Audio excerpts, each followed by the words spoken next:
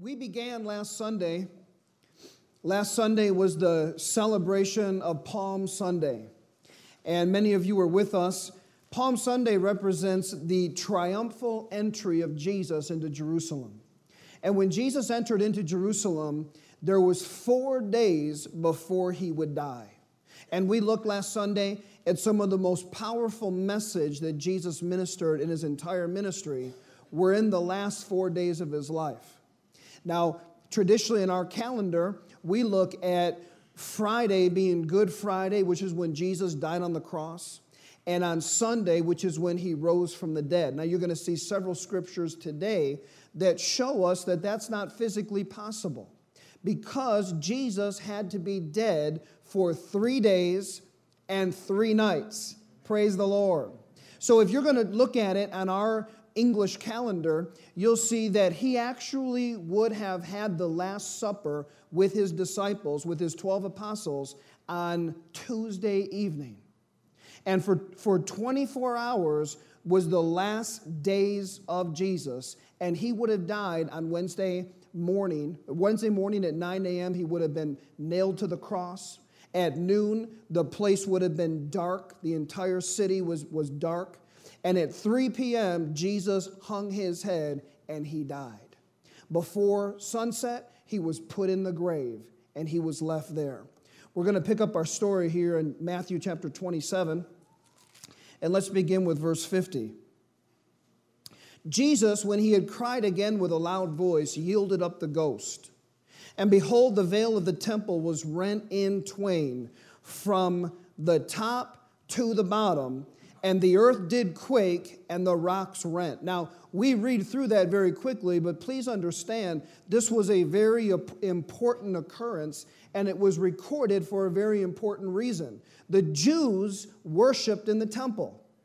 And in the Holy of Holies, or in the place beyond the veil, was the place where the Ark of the Covenant was, and the place where the presence of God was.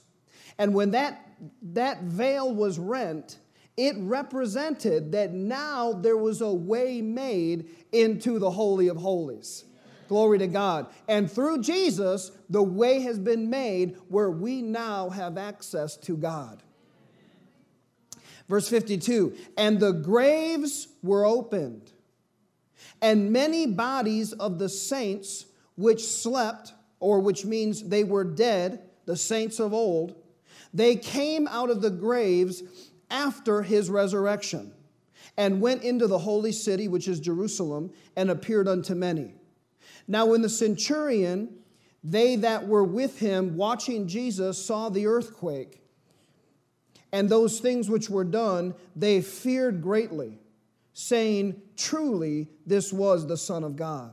And many women were there beholding afar off, which followed Jesus from Galilee, and ministering unto him.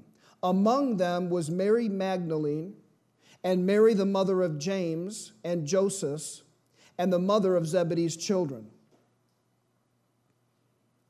Now let's drop down and look at verse 63. Saying, sir, well, let's back up. Let's begin with verse 57. And when the evening was come, there was a rich man of Arimathea named Joseph, who also himself was Jesus' disciple. He went to Pilate and begged the body of Jesus. Then Pilate commanded the body to be delivered. And when Joseph had taken the body, he wrapped it in a clean linen cloth. And he laid it in his new tomb, which he had hewn out in the rock. And he rolled a great stone to the door and the sepulchre and departed. And there was Mary Magdalene and the other Mary sitting over against the sepulchre. And the next day that followed, the day of the preparation, the chief priests and Pharisees came together unto Pilate, saying, sir, we remember that the deceiver, that's who they called Jesus. Remember, they had no faith that Jesus was going to rise from the dead. As a matter of fact, they were convinced that he was nothing more than a deceiver. Do you know that people today feel the same way about Jesus? And you know what causes that unbelief? Very simply, they don't believe. You will not understand and have revelation of what took place unless you believe. Without faith, it's impossible to please God. It takes a decision from the heart, of every person to choose to believe that these things are true. And you'll never see and understand unless you make a decision in your heart to believe. See, Resurrection Day comes. Many call it Easter. And on Easter, we talk about the resurrection of Jesus. But for many, even Christians, everything they look forward to is nothing more than having a turkey dinner. Come on. Cutting up a ham. Getting together with the family. But understand that resurrection means so much more than that. The Jews back in this day, they also did not understand that Jesus was going to rise. I'm talking even his 12. We're going to read in a few moments, and you're going to see that even the apostles did not have faith that Jesus was going to rise from the dead. They believed the Lord. They trusted in the Lord. But now that he was gone and they couldn't see him with their eyes, they were struggling in what they were believing. They had become full of grief. They'd become full of heaviness. And understand that when you're full of grief and heaviness, you are full of unbelief. You can't have faith in God and have grieving and heaviness at the same time. When you have faith in God, you're full of joy and peace and rejoicing. Praise the Lord.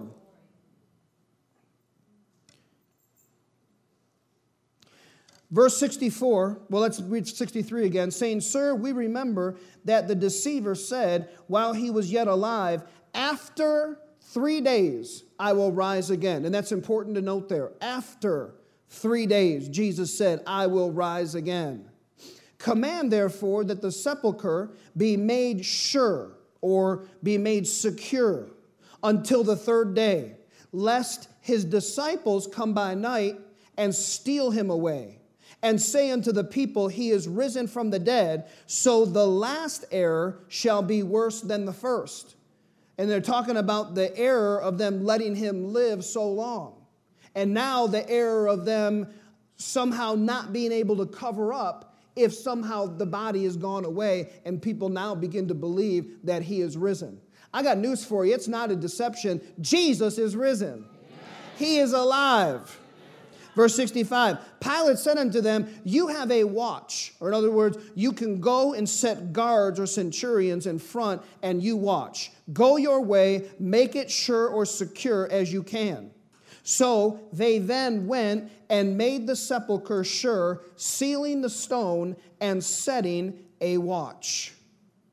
Verse 1, in the end of the Sabbath, or the end of that Saturday, and remember the Sabbath was from Friday at sunset until Saturday at sunset. Once the sun was set on Saturday, the Sabbath was over, and the first day of the week began. Sunday on our calendar began at sunset on Saturday night. Are y'all with me? When they talk about early in the morning, it doesn't necessarily mean that the sun is up. It's early. Midnight hour is early for us, but it's still early of the next day. And the end of the Sabbath, as it was, began to dawn toward the first day of the week, came Mary Magdalene and the other Mary, or Miriam, who was the mother of James and John and the sons of Zebedee, to see the sepulchre. And behold, there was a great earthquake. So now imagine, they go there early, and we're going to see in other accounts, they go with spices and they go with preparation so that they can cover his body once again. And we're going to see in a moment that they were trying to figure out how they were going to move the stone, because they knew the stone was sitting in front, and it had been there for 3 days and 3 nights. And behold, there was a great earthquake, for the angel of the Lord came down from heaven and came and rolled back the stone from the door. And now he's sitting upon the stone. His countenance was like lightning, and his raiment white as snow. And for fear of him, the keepers did shake and became as dead men. So understand that when this is happening, the centurions and those that are guarding the tomb are right there guarding the tomb.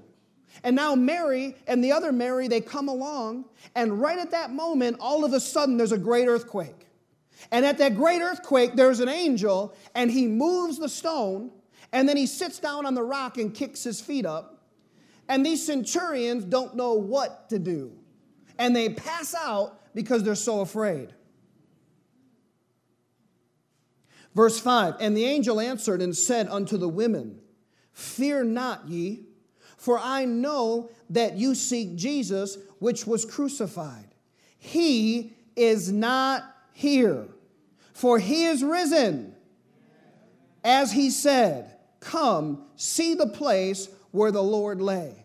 Now, this is an important thing to understand. The angel didn't come to let Jesus out.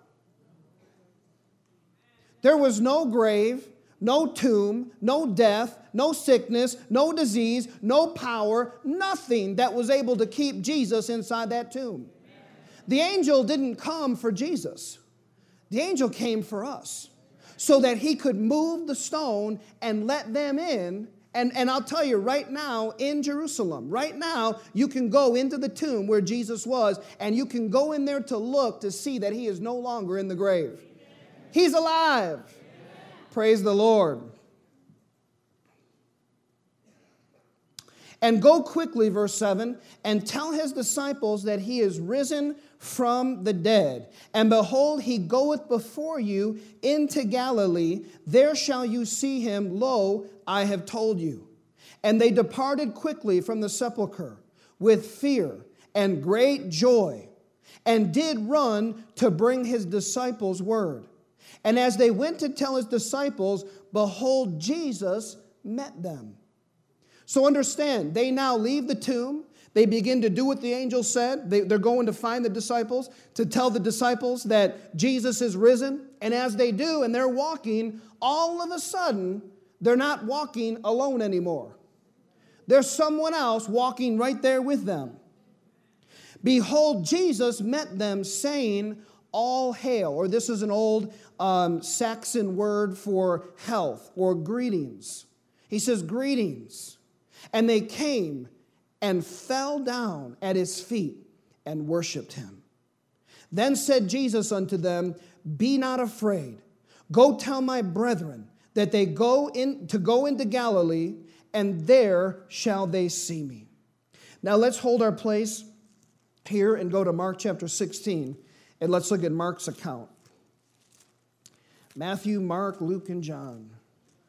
Mark chapter 16. Praise the Lord. Jesus is alive.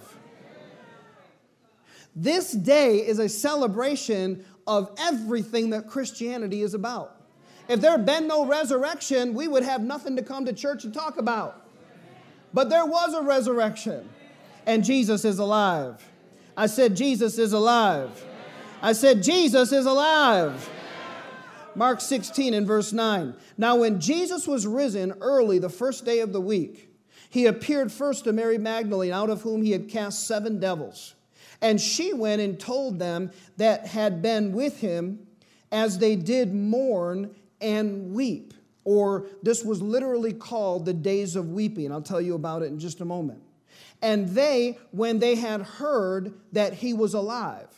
Now this is an interesting thing to note too. Who was the first New Testament preacher in the Bible? A woman. Let the women say amen. Mary Magdalene was the first preacher. And she came and she preached to them that Jesus was alive. And like some of you, you have the same results that she got. Notice this. Verse 11. And they, when they had heard that he was alive and had been seen of her, believed not. Anybody talk to any of your loved ones or your friends or co-workers and tell them Jesus is alive and they didn't believe you? Well, you're not alone. Amen. But I want you to notice something. The reason why they didn't believe. The reason they didn't believe is because they were full of grief and full of mourning.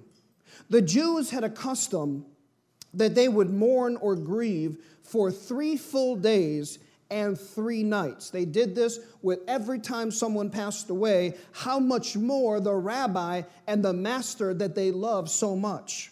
They not only were grieving because he was dead, they were grieving because they were so heavy in the fact that he wasn't there with them anymore. And remember, Jesus told them that he was going to be raised from the dead. But they were no longer believing. They were full of grief because they couldn't see him and because they missed him so much. Following these 3 days of weeping, the days of weeping were called the 4 days of lamentation. According to rabbinical notion, the spirit wandered about the sepulcher for 3 days, hoping to go back into the body. That's what the Jews believed. But when corruption was set in, they believed that the spirit then departed or went to paradise. This was believed to be on the 4th day when the loud lamentations began. Hence, on the 4th day, Lazarus was supposed to have been stinking. Now, we know that Jesus' body never saw corruption. But they are now finishing the days of weeping and crying, and they're about now to enter into lamentation where they're crying out and wailing. I don't know if you've ever been to a funeral where you heard people wailing and lamenting. I've seen them jump inside the casket. No joke. Because when people get so full of grief, they become full of despair. They become full of hopelessness. They become like there's no tomorrow and nothing else is going to happen and this is the end. And that's what happened. The disciples were full of this grief. Understand that grief is connected to fear. And you'll see many times here in the scripture, the angel began and said, "Fear not." Jesus is going to appear to them and say, "Fear not." When you're full of grief and unbelief, you're full of fear because you don't know what's going to happen. But Jesus had already said what's going to happen. Glory to God.